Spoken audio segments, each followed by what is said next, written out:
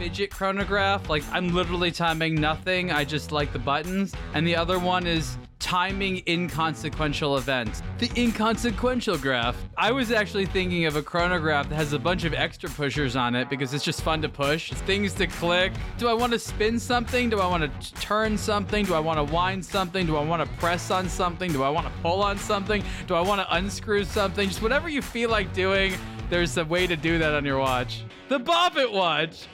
On this week's show, we talk bronze, titanium and aluminium watches, because us Europeans know how to speak properly. We find out what you all actually use chronographs for, we ask what Omega mean by tiny device, massive change, while thinking of Rolex's massive device, tiny change, as we get a hands-on with their new dive watch. We count the number of Seikos, hear about a Panerai press release, and review new watches from Shinola and Chopard, but what we all really want is a Bop It watch. Enjoy the show! Greetings and welcome to a Blog to Watch Weekly. We are joined by David and we are joined by a slightly blurry-eyed Ariel for reasons that we'll not go into.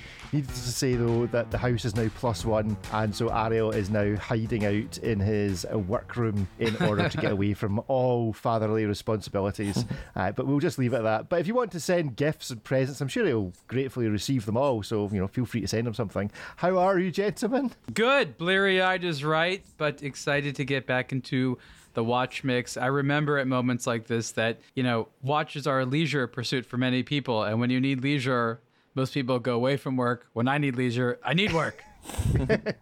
David, how are you? Likewise, yeah. I think it's a good time to get started and see where it takes us this new year. Grand. Well, it is going to be a very full show this morning, so let us crack on. We're going to have a quick chat this morning about materials, one of our favourite subjects. We seem to keep coming round to this on a regular basis, but there are 3 articles on the website this week. One about a bronze watch, one about an aluminium watch, and one about a titanium watch. David has trailed his titanium article for a couple of weeks now, and it is now out. The Rolex's first attempt at a titanium watch. So, David, for those that actually couldn't be bothered reading it, tell us what it's all about and what your conclusion is. It's been on the site for 4 days now, so not that long. It's the first ever all titanium Rolex watch. And what's funny is that someone has made an offensive critical point saying, like, this is not the first titanium Rolex because somebody wore a prototype once in titanium. And I'm like, okay. But, we all know what we're talking about when we say first. I mean, just because a prototype existed once of one watch or another, it doesn't mean that, it's not the first. It's totally the first. And it's all titanium. The bracelet, the case, the bezel, and of course there's a Cerachrome bezel insert as well. Yeah, I went hands-on with it. I believe this is a final piece that is for retail. I mean, it has all the stickers and everything on it. And to be honest, the quality was really, really, all over the place, to be honest. The case was beautifully made. The bracelet was, it looked like it was finished with a barbed wire of sorts. And if you look at the pictures, you will see that it does look like, it doesn't look like any other brushed finish I've ever seen. It looks charred, the metal, basically. And then the biggest and strangest disappointment of all is the dial quality. It was so bad. It looked... Honestly, if this was like a fake watch, I would not second guess it. That's how blurry the lines were, and the kerning on the text was just all over the shop. And again, once you look at the pictures, you will see that it's really a weird dial for a Rolex, and it's not the quality that we are used to from Rolex watches. So it's an interesting watch. It had to happen sooner or later that Rolex embraced the warm metal option or alternative to steel, which is titanium. And I look forward to seeing more watches in this metal from Rolex because it's light and comfy and there's big potential in it. But typical Rolex is just taking it really slow and easy by launching a watch that everyone immediately recognizes as totally and entirely unwearable and indeed pointless. I mean, when you said hands-on, I think hands, plural, is the operative because it requires 2 hands to actually lift it, move it, do anything with it because it's so enormous. Why do you think it lacks the obvious Rolex finishing quality. Is this watch too big just because it was somebody, I can never remember which way around it is, short-sighted or long-sighted?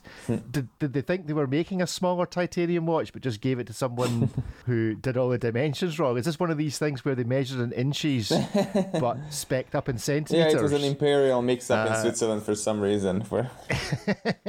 I mean, I've seen the pictures on the article and you're spot on. It looks like the whole thing has been magnified. Yeah. Like, you know, the brush quality is as if it was done at a scale larger, because you can literally see the unbrushed bits of metal between the brushing. Yeah. It's really it's like it's been scoured with a Brillo pad. Exactly. Rather than actually machined properly with whatever it is you use to do brushing. It's a very deep brushing. It's way too deep. I mean, it's almost, we know that titanium is a very different metal than steel, which means you need slightly different polishing heads and things like that. It does feel a bit amateur-y. It's sort of like Rolex first tried to use the same machines as steel, and they're like, and rather than be like, this doesn't look right, they're like, well, let's just go with it. Yeah. We know that they can do titanium because they have all those great titanium Tudor watches, and it's in the same family. So all you can say is that we're going for a particular a type of look. I think that David, though, is very spot on. I think the dial, it is all over the place. Like, I couldn't agree more. It's just something that feels super ridiculous with it. I can't wait to hear people joking about the many lines of text, because if you include the line at the very top of the dial and the bottom, I mean, like, that is like, was it 9 lines of text? Yeah. Like, it's all in different sizes. Like, no two line is the same font size, basically. It's totally all over the place. It looks like one of those, like, ransom notes, you know? Yeah. Yeah. The Rolex ransom. Yeah. Yeah. If you want your real Rolex back, please send, you know. Please send 36,090 of your dollars. Your watch is Yeah. waiting for you at 11,000 meters deep, sir. Yeah, and that's almost the joke. Like, the real value the watch has, this incredible water depth, is something that no one can actually test. So it's like something you just sort of have to take Rolex's word for it. I'm not saying Rolex is lying by any means, but it's like, you can't. It's a theoretical watch. This is probably the most emotional watch release of the year. I just don't get where the skill is considered, that in order to make something 11,000 meters water resistant, all they've done is add more stuff to it. No. The complicated thing is the machine that tests it. Not the watch. Yes, exactly. The machine that figures out if it can go that deep. This is an above water machine. That is where all the engineering went into. And I'm not even joking. That is the complicated part. No, I believe you. I just think it's strange that, I mean, effectively, they've just made it bigger. I mean, I could make a 12,000 meter dive watch if I just added another 2 mil of steel and crystal and all the rest of it to the Rolex. I don't get where the engineering now is. And I think you're spot on about the whole Tudor thing. People are talking about this watch as if, this is Rolex experimenting as to how to do titanium. Rolex know how to do titanium. They own Tudor, for goodness sake. Yeah. Do they not speak to each other? Is there some sort of Chinese wall that prevents them from speaking to the company which they own, found and run, saying, guys, could somebody just tell us how to do this? Can we borrow your machines for an afternoon while we brush these? They wanted to go with a weird look. And I think what's sort of the strangest about it is that it looks too organic. You know, David did a great job of putting these like macro shots of seeing the brushing. And you can see that the lines are not all consistently in the same direction. The fact that they go in different directions is, I think, what gives it almost like think of like an organic texture, like a zebra striping or a wood grain. Like it looks too organic, because Rolex is supposed to look like a machine. It's supposed to be industrially perfect. And then you have this organic nature where you have these lines that aren't all vertical. They kind of go in some slightly different directions. And that's just a very weird thing to see. Rolex certainly seems to have done it intentionally. Again, maybe someone that really likes this look, but it's, I think, not what most people wanted to expect from sort of a titanium Rolex. Again, David's the one that saw it in person, so I'm just looking at the good pictures, but it's a bit weird. Do you know what a Kellogg's Topaz is? It's like a breakfast cereal from Kellogg's. I don't know if we have Topaz. Maybe we have but yes, okay, cereal. Yeah, it's a cereal. If you Google Kellogg's Topaz, Toppas, it's exactly the same texture as the titanium finishing by Rolex. Now I have to know. Yeah. Kellogg's Topaz. All right, that's like what we would call shredded wheat. Yeah, I know exactly. That's totally what it is. Really small shredded wheat. Yes, exactly. You did right. Maybe they've used that. Maybe this is the first Kellogg's collaboration. Yeah, we have it as shredded wheat. I've never heard this one. It's like tapas, but not. Kellogg's tapas for Spain. Yeah. But yeah, it is. That's exactly what it is. It's funny because you have these traditional Swiss polishing techniques that are always after plants, like the barley corn thing, or this strand of grass or something like that. Yeah, no, they have. That's a lot. It's like the barley corn decoration. Yes, right. So I guess maybe that's what this is. I mean, look, it is Switzerland. There's a lot of nods to the agrarian culture there. Maybe we've just discovered the secret of what watch is really all about. So the Japanese have infinity number seasons, and the Swiss have grass. Every type of grass. Grains inspire every watch. Okay, they're all grain inspired. To be fair, I can hear people screaming already, but it's a tool watch. It doesn't have to be pretty or whatever. Sure, but if you look at every single other Rolex, or maybe, okay, I will be fair, like 95% of Rolex tool watches, they're jewelry. You can buy them in all polished 18-karat gold. So, and even the steel often is just so freaking polished in so many of the professional line watches by Rolex that Rolex has let go of this rugged tool watch finishing for, again, so many of its collections. You can buy some of them on a completely brushed bracelet and stuff, but most of them have polished elements. And when you pick them out, when you see a fresh Rolex watch out of the box, I say this because they are so vulnerable to scratches and stuff, that you have to take it out, and it looks like jewelry even more than Omegas and some of the other watches, and they look delicate. And, this is a big departure. And honestly, what part of the reason why I was looking forward to Rolex doing the titanium is because I wanted for them to create some sort of a jewelry-like pretty take on titanium. And so far, it doesn't appear to be the case. So I hope they will find a way around this, because right now, as it stands, Citizen, Seiko, Grand Seiko, and a number of others have them licked, basically, when it comes to finishing this material. Rolex has the ultimate sort of excuse. No matter how many, if they make a mistake, they're just like, well, we're allowed to do experiments, or we're allowed to try new things from time to time, aren't we, guys? Isn't that what you complain, that we never try anything new? And Sure. What we complain about is they don't put enough of their good new stuff out because they're always afraid of it undermining their other things. Yeah. It's sort of like they're so afraid to be like, guys, we don't want steel to look bad. We have to make titanium not look as good as steel. Like it's like this weird protectionist thing. Like they can't make it look too good. They're like, guys, it needs to look like it's been hobbled together. Like that's the only thing I can understand, because those discussions do happen internally at Rolex, where they're worried about, like they can't come out with the really, like the super accurate silicon movements because they're afraid of what it'll make other movements look like. There's just these weird considerations they make. They never want any old Rolex to look of a lower value. This is something that happens all the time. So like, I'm not saying it's the reason why, but it wouldn't surprise me if they're like, well, we can't make it look as good as steel. Like, it just wouldn't surprise me if that's actually a consideration. But cool watch, super weird. And I think David has pointed out some very real flaws that maybe to the right person will just give it a bunch of character. But the different sizes of the text on the dial and the different fonts are starting to drive me nuts. I don't wish to harp on, because this wasn't supposed to be a Rolex show. But is it not the case that the three lines of text immediately above the hands, they're far too close together? There's so much wrong with the text. The spacing's all wrong. What happened to Rolex loves typographers? I know they do. Yeah, they have. Even the kerning, like the spacing in between the different letters in the word Rolex is wrong. So it's so bad. I actually went to the Rolex.com website, and Oyster Perpetual is also all wrong, especially if you look at the word perpetual and you see how the different letters are spaced or squished together sometimes, and they are sometimes far apart. And the strangest thing is that it's the same on the computer-generated images on Rolex.com. So, and this drove me down this rabbit hole that I'm researching right now on kerning on Rolex dials, because it's all over the shop for different watches, and maybe this will be a way to date different Rolex watches in the world of scattered or random serial numbers. So I looked up, for example, Ariel's review of his Submariner, no date, from like, I don't know, 2014 or something like that. And the word perpetual is perfectly spaced out, perfectly. And then once you see like newer watches, the P and the E are together, and then the R is like in the middle of nowhere, and then the T and the U are all over the place. And And why would you get that so wrong? Like, is this like a hand-picked thing? Like we are in the 1400s or something?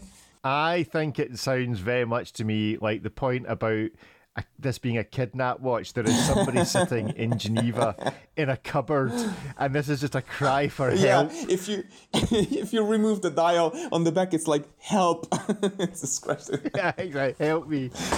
Anyway, we go from the sublime to the ridiculous, or vice versa. I'm not sure which. So the Rolex is $26,000, $25,000, something Yeah, like that. 26. $26,000 in titanium. We go to Ripley's article, an affordable bronze watch. This is San Martin, which is a $220 bronze watch. Looks very much the part of a bronze watch. Can I remind everyone that bronze is not a luxury material? I'm just going to remind everyone again. Yeah, but it's neither's titanium, surely. Titanium's actually hard to machine. Bronze is like known for not being hard to machine. It's been around for 5,000 years. Okay, but if Rolex were to make a bronze watch, how would they put their, as Aaron said, we're allowed to make mistakes, we're just trialing this out? I don't know how they could make it any uglier than this. That would be a struggle. But they already did that with Tudor, right? So I think, I like that they have Tudor for these kinds of things. But that also means that they don't get a pass when it comes to doing something poorly on the first try. Because, you already had all this chance to experiment with it and make prototypes and whatnot. Whatever, but this is a great value for $200. I think that's pretty good. Yeah, for $200, it's absolutely epic. What do you think of bronze as a material? I don't have that much experience of wearing bronze watches and seeing how quickly they go green or what they leave behind on your wrist. Any particular experience, gentlemen? Look, bronze is a pretty color, and you can't get the look of bronze with the sort of coating over steel or something like that. The closest is gold, and that's a lot more expensive. So from a fashion perspective, I completely understand why bronze is very popular. It's warm. It goes with a lot of things better than steel. It matches certain dial colors in this nice way, like green, for example. Just green and bronze together. It's just a very nice, looking thing. But as a material, it's a prototype material, or as David said, an ancient material. We moved on from that age. If you want a basic metal that isn't expensive, steel is the only way to go, in my opinion. Titanium would be a step up. And, a grade 2 titanium case could be a bit boring. You get into sort of an interesting polish for grade 5 that you typically have to find in more expensive price points. What I think is interesting at these price levels that you can find sometimes are the ceramic cases, right? Because those are scratch resistant and cool. So I like bronze. I can understand it, but I'm not a big fan of the patina. They scratch easily. So they're cool, but I would actually buy it at these cheap levels because there's a lot of expensive bronze watches that will age and look kind of bad, and maybe you'll feel bad because you spent, I don't know, several $1,000s and up on it. Well, you say that, the material to go for is steel, but our final quick material look this week is to an article from Bulgari, and this is about the Bulgari aluminium. I really like aluminium as a material for watches, and I particularly like... Is it because you say it differently than me? Is that why you like it? Some cultural identity? It's not different, it's correct. Okay? It's correct. It's spelled differently, I think, is it not? Aluminium. Yeah. Aluminum. Aye, so aluminum. So aluminium, it's the same thing. I particularly like it as a material. I think it has some of the softness of bronze. Yeah. I think it wears really well in that I like the way it scratches up over time. It does it a bit quicker than steel. But yeah, I just really like it. It's lighter. I think it's a really good kind of middle material. I worry about the scratches, but it is a nice material. It feels nice. You can anodize it, which offers you the ability to color it in sort of a nice way. You can't do that with a lot of other things. It is really lightweight, like impressively so. It's kind of funny because in most people's lives, the aluminum or aluminium is like soda cans. Yeah. So I keep thinking of like a watch made out of soda cans. This is sort of true. Yeah. But I mean, aluminum has a lot of exciting uses industrially, aerospace, high-end, car frames and things like that.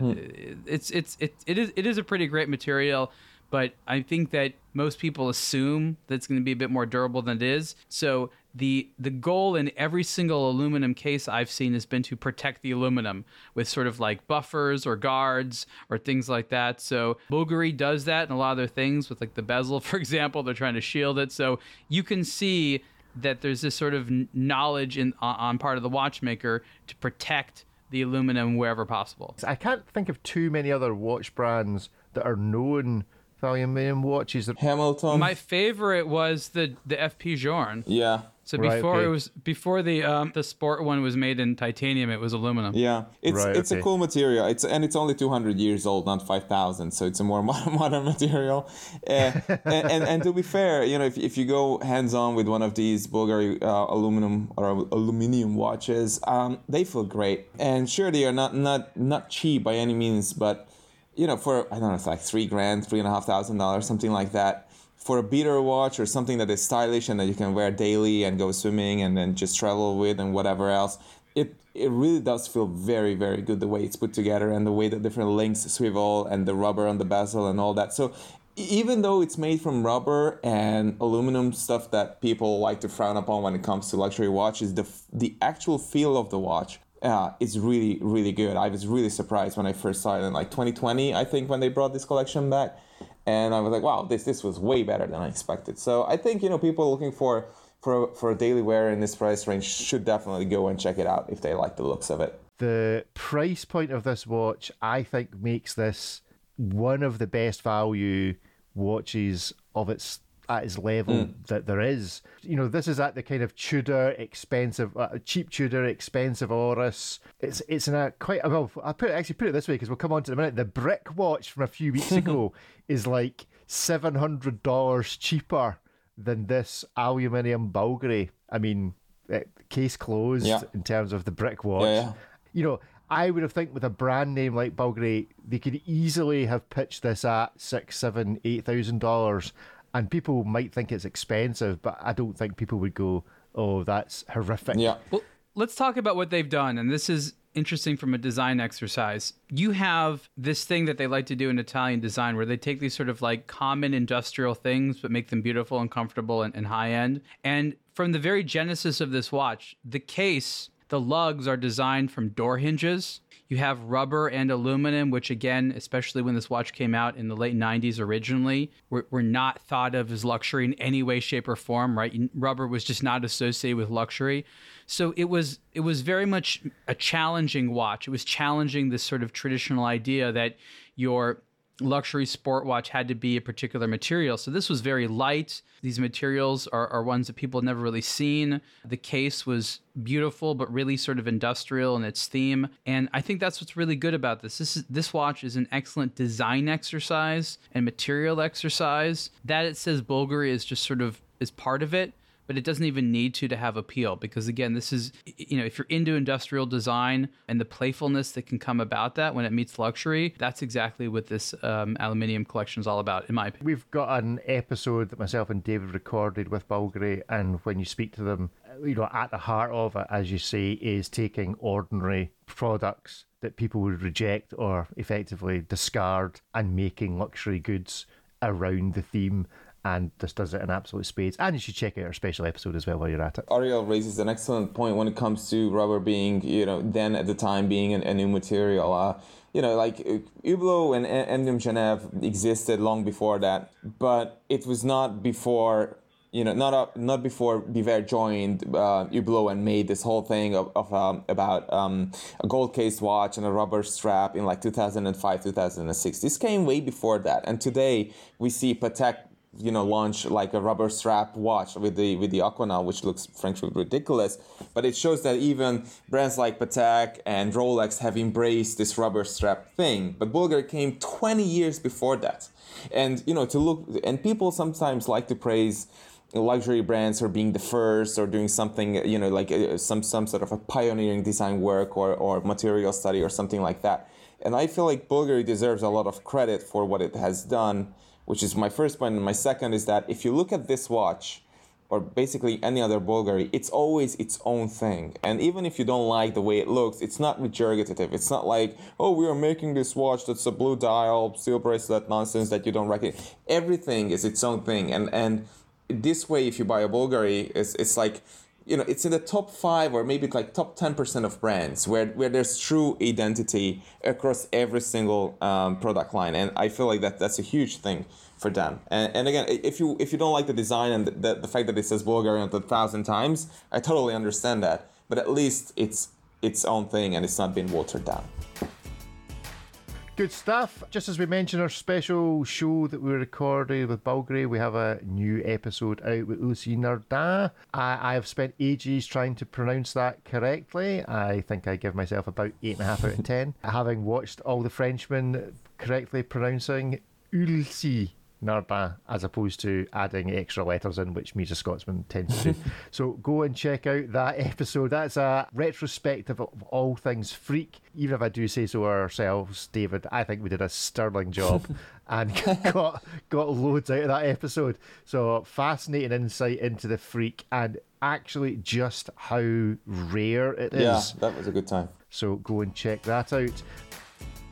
We have Instagram tease from Omega. Tiny device, massive change is the tagline they're going for. Something is coming later this month. Any suggestions? If somebody says to you, tiny device, massive change, what are you thinking, David? I'm not even sure because I feel like we've already seen silicium hairsprings and highly anti-magnetic watches from Omega. So the fact that it's just saying, I'm just opening, tiny device, massive change, January 26th. And it's basically a teaser that shows a new hairspring, and I know that this the patent on silicium hairspring manufacturing has expired in November 2022. It was a 20-year patent of sorts, but Omega already had access to that through the Swatch Group. So I'm really not sure what else is there that they can do or which collection they can apply it to. It's a Speedmaster. Okay, so that's my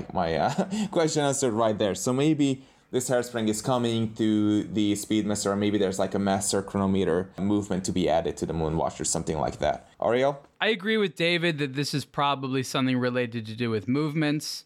The Swatch Group and Omega have been extremely cryptic in the past with teasers, as has Rolex for that matter. They used to do teasers before Basel World and things, and they were very cryptic on purpose.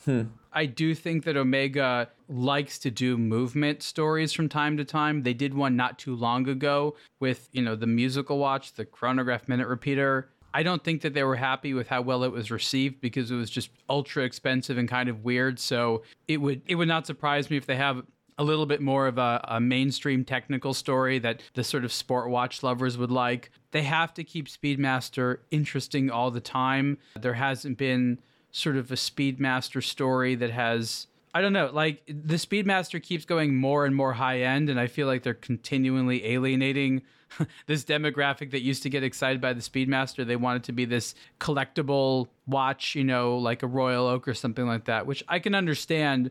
So I'm hoping that it's going to be something that's going to be a little bit more tool, utilitarian, but it could be, again, a new hairspring and a $50,000 watch for all I know. What is the percentage chances that you're going to groan when Omega finally tell you what this cryptic message is? What's the groan percentile on this? High, because it's either going to be, it's going to be too expensive or underwhelming. There's going to be some reason that one of us isn't going to want to wear it, right? We're not going to be like, oh, that's the Omega for us. David's going to be like, who's going to wear that? Rick's going to be like, that's too expensive. And I'm like, nobody wants that. I was just wondering what the retail is on the Speedmaster Moonwatch these days. I know that it's gone through a series of price hikes, but maybe it's not expensive enough still. So maybe with the addition of a new hairspring, they can increase the price even higher. Maybe that's what it is. If they could do something simple, make the Speedmaster 100 meters water resistant, I'd be celebrating. Or give us an automatic version. There's history to preserve. History. It's just, this is the thing that bugs me. There are Speedmasters, limited editions, that are 100 meters water resistant. There are a couple of them. So why? Anyway, that's a hobby horse. I'm getting off it already. Okay, forget it. Move on. Nothing to see here. Probably, yeah, grown-tastic by the time it comes on. As the people at Omega would say, let us run our company. We know what we're doing. We're Omega. Last week's show this week. We have quite a lot of last week's show this week, to be fair. First up, some audio as promised, or as trailed, as predicted from Pippi. Happy New Year, Pippi here.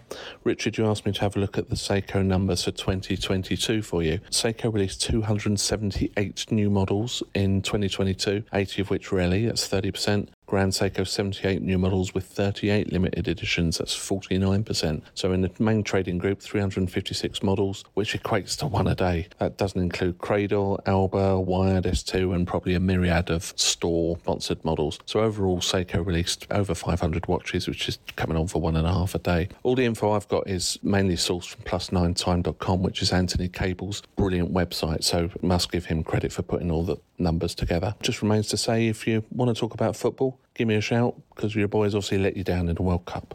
Talk to you soon, guys. Okay, Pippi has done the research and has got some help from Anthony, I think, at plus9time.com. Go check out that website and go and check out Pippi account at on Instagram as well.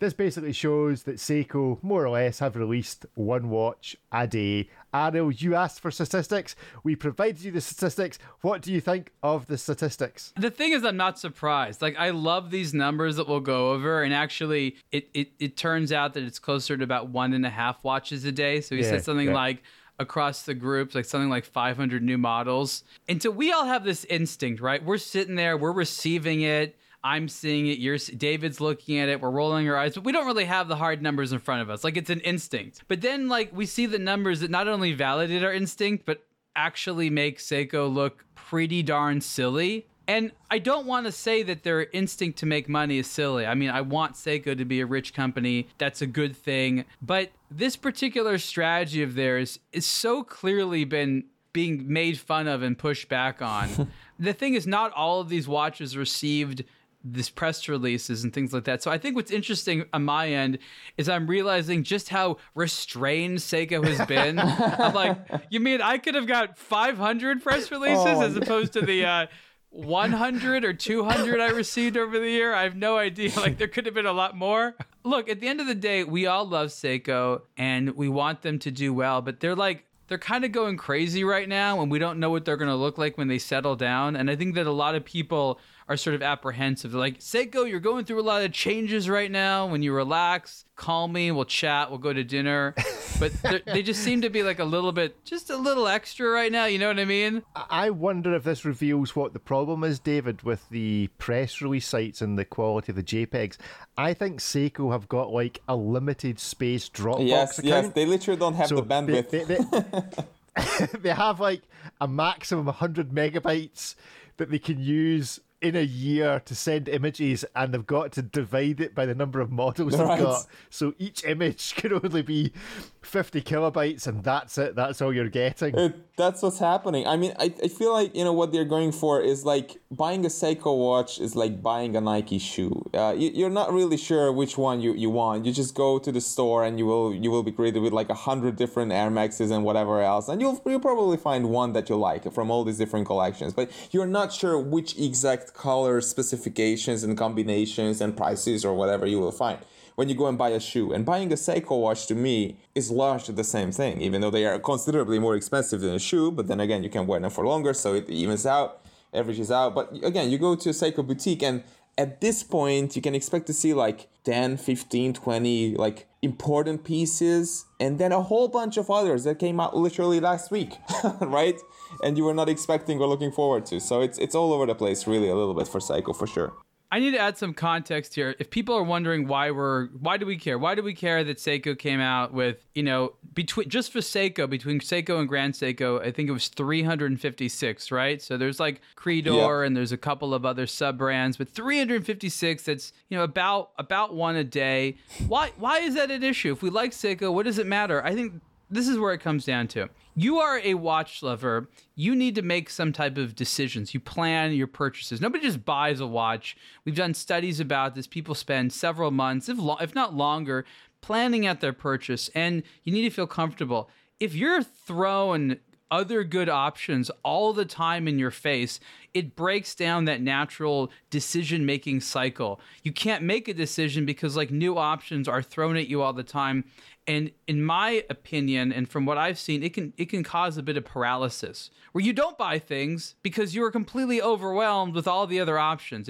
It throws a wrench in that delicate decision-making process that everyone on the show goes through and probably everyone listening goes to in their own way. And I don't want that because it basically means people are buying less Seiko because you're just sitting there nervous, like, is a better one coming out next week? What if I like that one a little bit better? The prices are all over the freaking place. I mean, we played games about it. Yes, we do. And so what we're saying to Seiko is a lot of these watches are objectively fantastic, but the context within which they're announced, communicated, priced is causing such a low degree of authority and credibility. Like there's a lot of trust issues going on right now that like you don't seem stable. And that's, I think, what people need from a watch brand is this sort of degree of them looking like they have a plan. They've got it figured out. They're not going to stress you too much.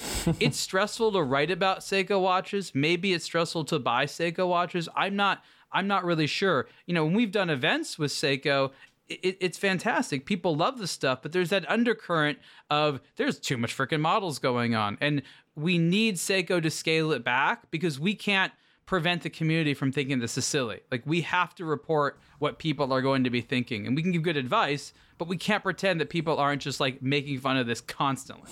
I'm done. But by the time you've listened to this episode, there's probably another Seiko, so you can go and find out what that is and decide if you'd rather buy that. Further from last week's show this week, Luxury Bazaar, so that's Roman Scharf and Dave Portnoy from Brick Watch Company have done a video together. It's worth a listen and a watch.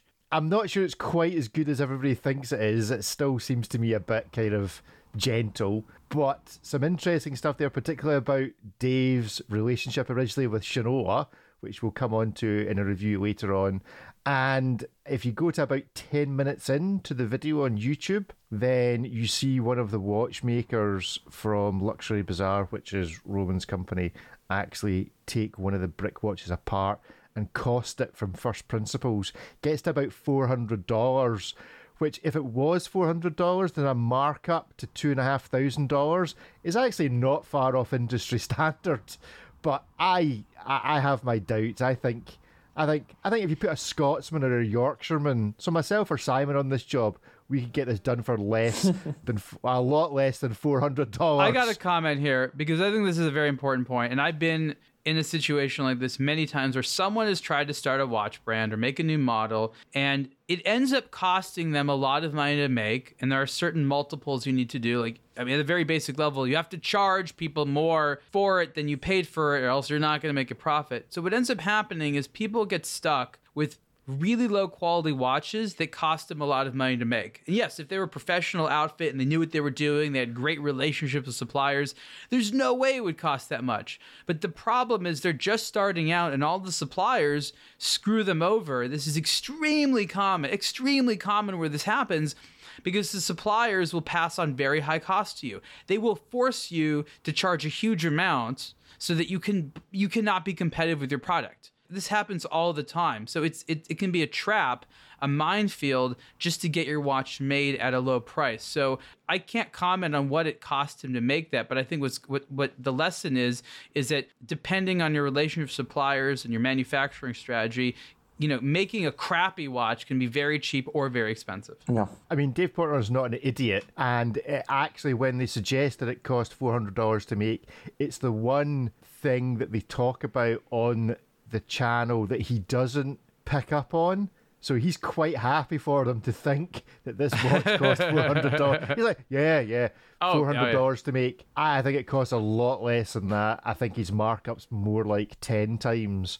It sounds like he's worked backwards, that he's gone, and that's possibly why he maybe has been even more screwed over by the suppliers, in that he's gone to the suppliers and said, I want to produce a watch that fits in at kind of $2,500-3,000, and they've gone, yes, sir, we know exactly what you need for this, and then sold him the bits and assembled it for him in China or Hong Kong or Switzerland, maybe at a push. So it's well worth a watch.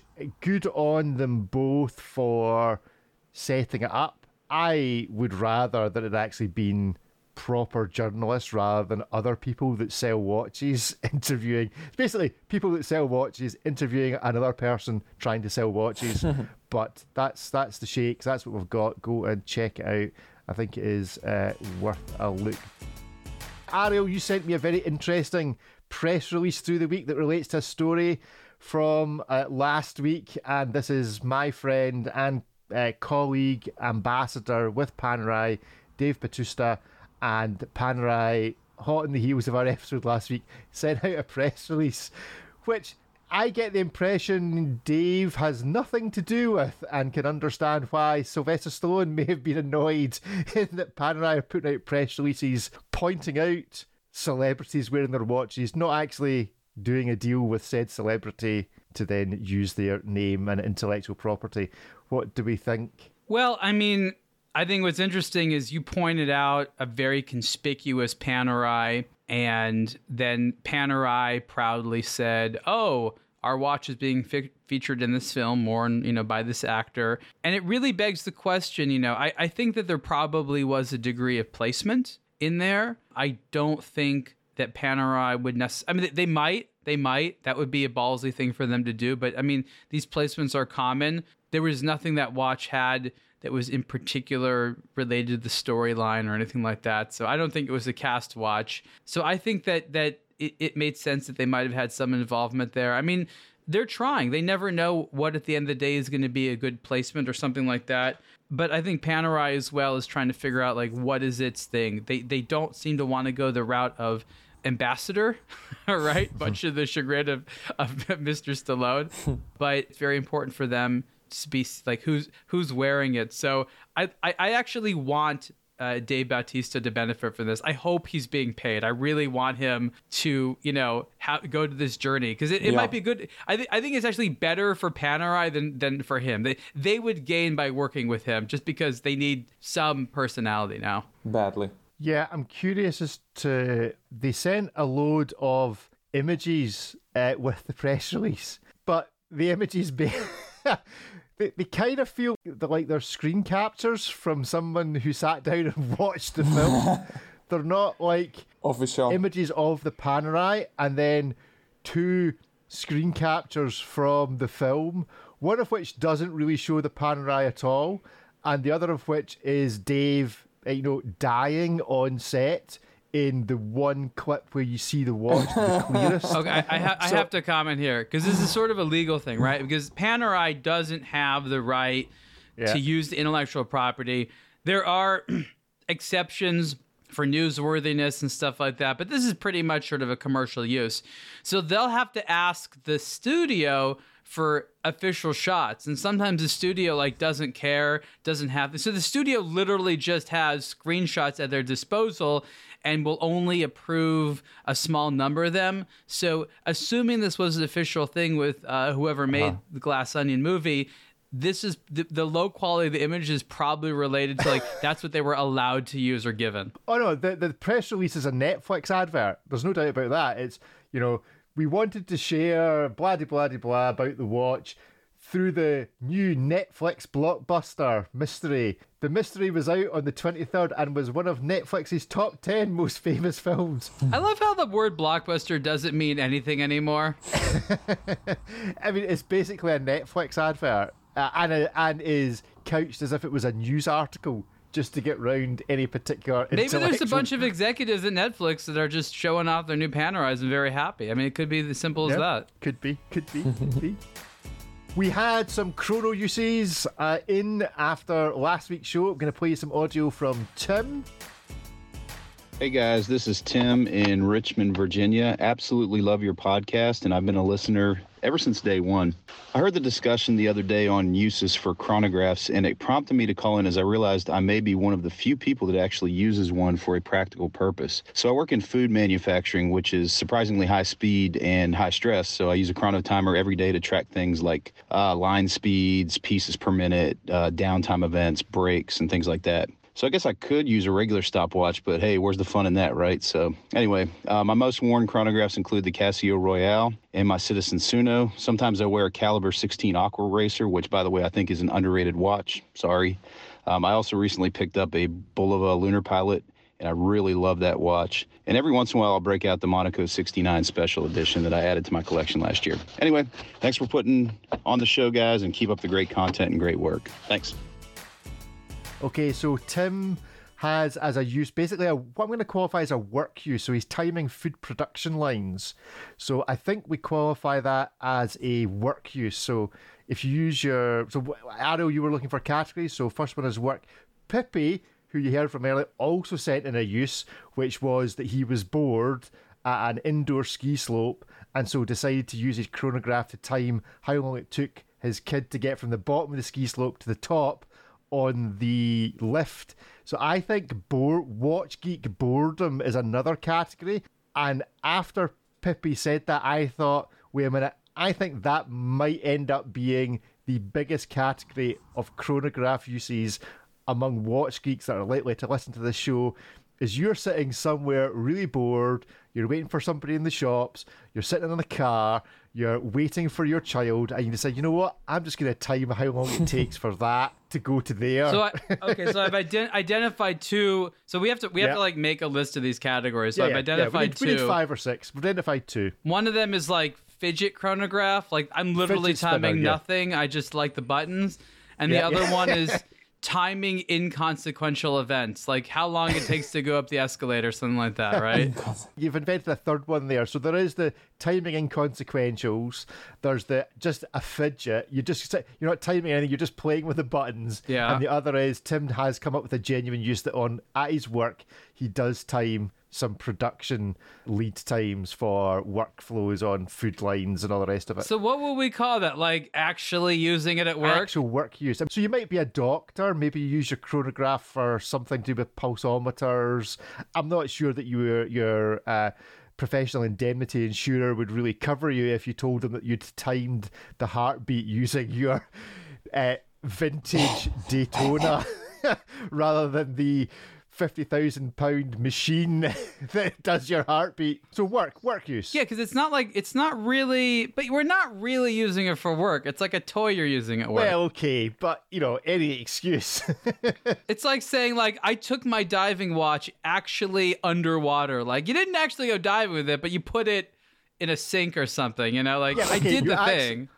So maybe it's an inconsequential timing, e.g. chairlift, and a consequential timing, e.g. used it at work, so you kind of justified it. And then the fidget spinner. So we've got 3 categories: the fidget spinner chronograph, the inconsequential timing, and the consequential timing.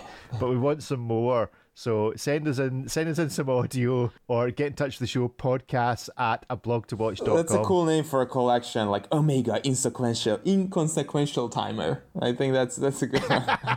Master the inconsequential graph. If Ed from Moser is listening, Ed, we've got you a new theme for your Swiss Icons watch. Master Inconsequential. Well, I was actually thinking of a chronograph that has a bunch of extra pushers on it because it's just fun to push. It's not really sure what they do. Or just break the watch. Things to click. Or just break. They make some of them make a noise. Some of them you don't click, you spin it. It ends up turning one of those like toddler toys, but in wristwatch format, right? That's cool. It's like just a bunch of random crowns that operate in different ways. Just shuffle the hands. Whoever makes the bop it needs to go into a collaboration with Omega. Yeah. No, do I want to spin something? Do I want to turn something? Do I want to wind something? Do I want to press on something? Do I want to pull on something? Do I want to unscrew something? Just whatever you feel like doing, there's a way to do that on your watch. We are quite proud at A Blog to Watch that we don't sell watches, we only report them, but I might make an exception for us producing the Bop It watch. The Bop It watch! I love it. Good stuff. We should probably review a couple of watches. First up, Shinoa. We touched very briefly on them before. Ariel, you've been engaging with Shinoa quite closely in recent months. This is the Shinoa Runwell Station Agent with assembled in America automatic movement. This is probably significant. Oh, I had to change that. Not assembled in America. Cased in America. Cased in America. It wasn't clear. No, it was. I made a mistake. They're working on doing more assembly of automatic movements. A few they do, but it's not entirely there yet. It was just not entirely clear. But anyways. But this is clearly Shinoa trying to get into that market. Obviously, the American restrictions. Oh, it's a great watch. It's a lovely watch, and it's the latest version of the Runwell automatic that has, as you said, the Solida automatic. Forgot the caliber. It has a subsidiary second style, so it looks a little bit more retro. I mean, the Runwell is an interesting design. It's very deceptively simple, but it's got a lot of nuance to it. It's sort of inspired by pocket watch, wristwatch conversions, and it has an interesting Americana-ness to this. This was just under $1,500, I think $1,450. I think that's a good price point. You know, when Shinola started a couple of years ago, they had quartz watches at this price point. And what I love that they're doing is they're offering a much better timepiece with an enthusiast-grade movement, a great in-house made strap, obviously assembled in America, and they haven't really increased the price point, which I think is an indicator that the brand is moving very much in the enthusiast direction. So I like this watch a whole lot. They got some other really good ones coming out. In my opinion, Shinola is increasingly going to be a force to be reckoned with, and is kind of the only kind of serious American luxury company right now, because they don't just make watches, they make a bunch of other stuff. Tiffany & Company, as we know, was sold to French LVMH. So there are sort of a deficiency of these, I don't even know what to call it. It is a luxury brand. It's a sort of high-end lifestyle brand that has an anchor product, which is watches, but they sell all kinds of interesting things. I find them fascinating, and it's taken them about 10 years to really sort of establish a groove. I mean, it's a 45mm watch. I think it's got strong Radiomir vibes in terms of the numerals, the wire lugs. Okay, it's a round K shape rather than the kind of more Panerai-esque cushiony type thing, but certainly got some strong Panerai vibes in terms of size. And as you say, for $1,450, this is not too shabby at all. David, any strong Shinola thoughts? I haven't had much experience with Shinola, actually. I quite like the way this looks. I think what Ariel is saying is absolutely true. The company has really come a long way, and I also believe that it tells us to be a little bit more patient, not just us, but the greater watch enthusiast community with brands, because it is true. It might take 10 years to figure something like this out, and when you look at the final product that came out at the end of this 10-year process, you see, oh well, it's so straightforward, but it's not. It takes so much organization to go from a novice brand, again, like what we talked about with brick watches, that it's so easy to get, just really screwed by your suppliers and stuff, to something that is an established brand that stayed afloat for all this time and has managed to fine-tune its product. So, yeah, they have certainly come a long way, and it shows. Very quickly, before we go this week, the Chopard, LUC, Urushi and Happy Sport Year of the Rabbit watches. This is Chinese New Year, Year of the Rabbit. David, you wrote this article. Go check out the pictures on the website. But really my question, David, is, and Ariel, we see every Chinese New Year brands producing things in relation to it. This year it's rabbits. Yeah. Are they really big sellers? I have no feeling for what happens in the Chinese market, but does this really do it for the Chinese market? They go out and they flock to buying these things, because there seems to be brands producing things with rabbits on them this year everywhere. They're actually producing them like rabbits. Would they do it if it was unsuccessful? Maybe they would do it once, but the fact that we've been seeing them do this for so many years, every year, on a yearly basis, or on an annual basis, I think that proves that it definitely works. I mean, these are expensive dials that are difficult to make, and it's not like you can sell them next year, right? And here's just a random rabbit watch. I mean, Ulyssarnet has been doing stuff like that for so long, and sometimes it works and sometimes it doesn't, but here it's very annual in a way. And even if we discount the Chinese market as it is, and those following the Chinese calendar, which is of course a huge market, there's also a number of people who are fans of a brand and avid collectors, and they are like, I have to have this fancy cool thing from this brand in my collection, and they go out, and maybe they were not born in the year of the rabbit or something like that, but they collect these hand painted dials or something like that, and the craftsmanship here and the value in this watch is huge, and the price is like $26,200 for a gold dress watch with such a beautiful hand painted dial and an in-house movement. I don't think that's a preposterous price at all. What you touch on is maybe where I'm really aiming at, which is to what extent is non-Chinese New Year celebrating watch collectors appropriating this theme for their own collections? As you say, that actually it's a beautiful watch and people collect them, and actually the fact that it's the year of the rabbit means very little to them. It's just a nice watch, and so they buy it.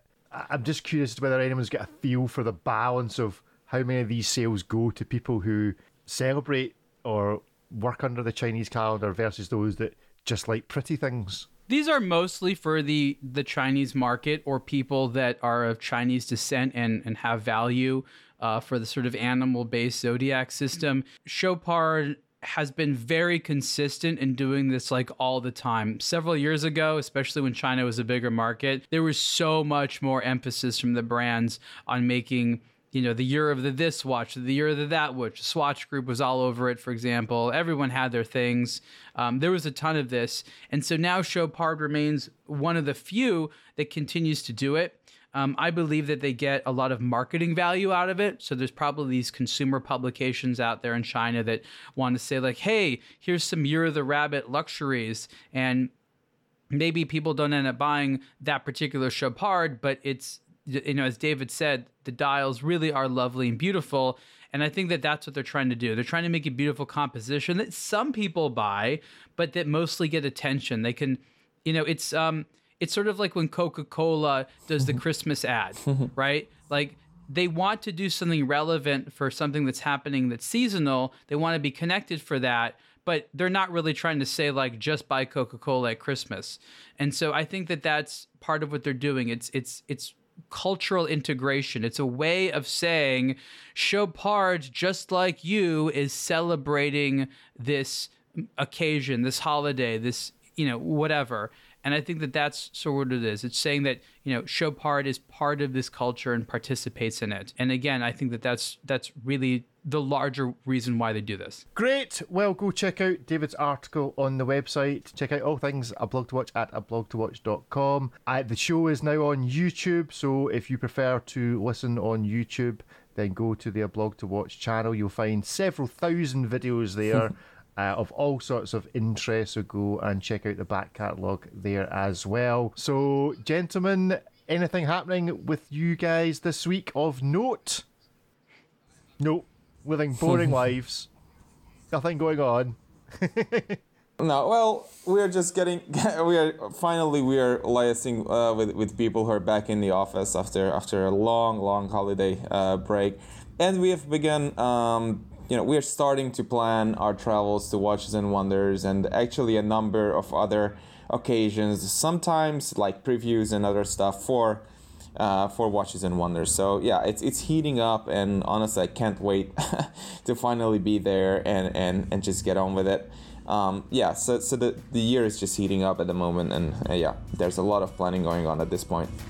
That is us for this week. It probably just remains for me to say Happy New Year to Ryan Reynolds in order to show that I haven't forgotten either to say Happy New Year again for the rest of this year or to do a shout out to Ryan Reynolds. Well, thank you very much for listening this week. Do listen again next week. Goodbye. Thanks, everyone. Bye, everyone.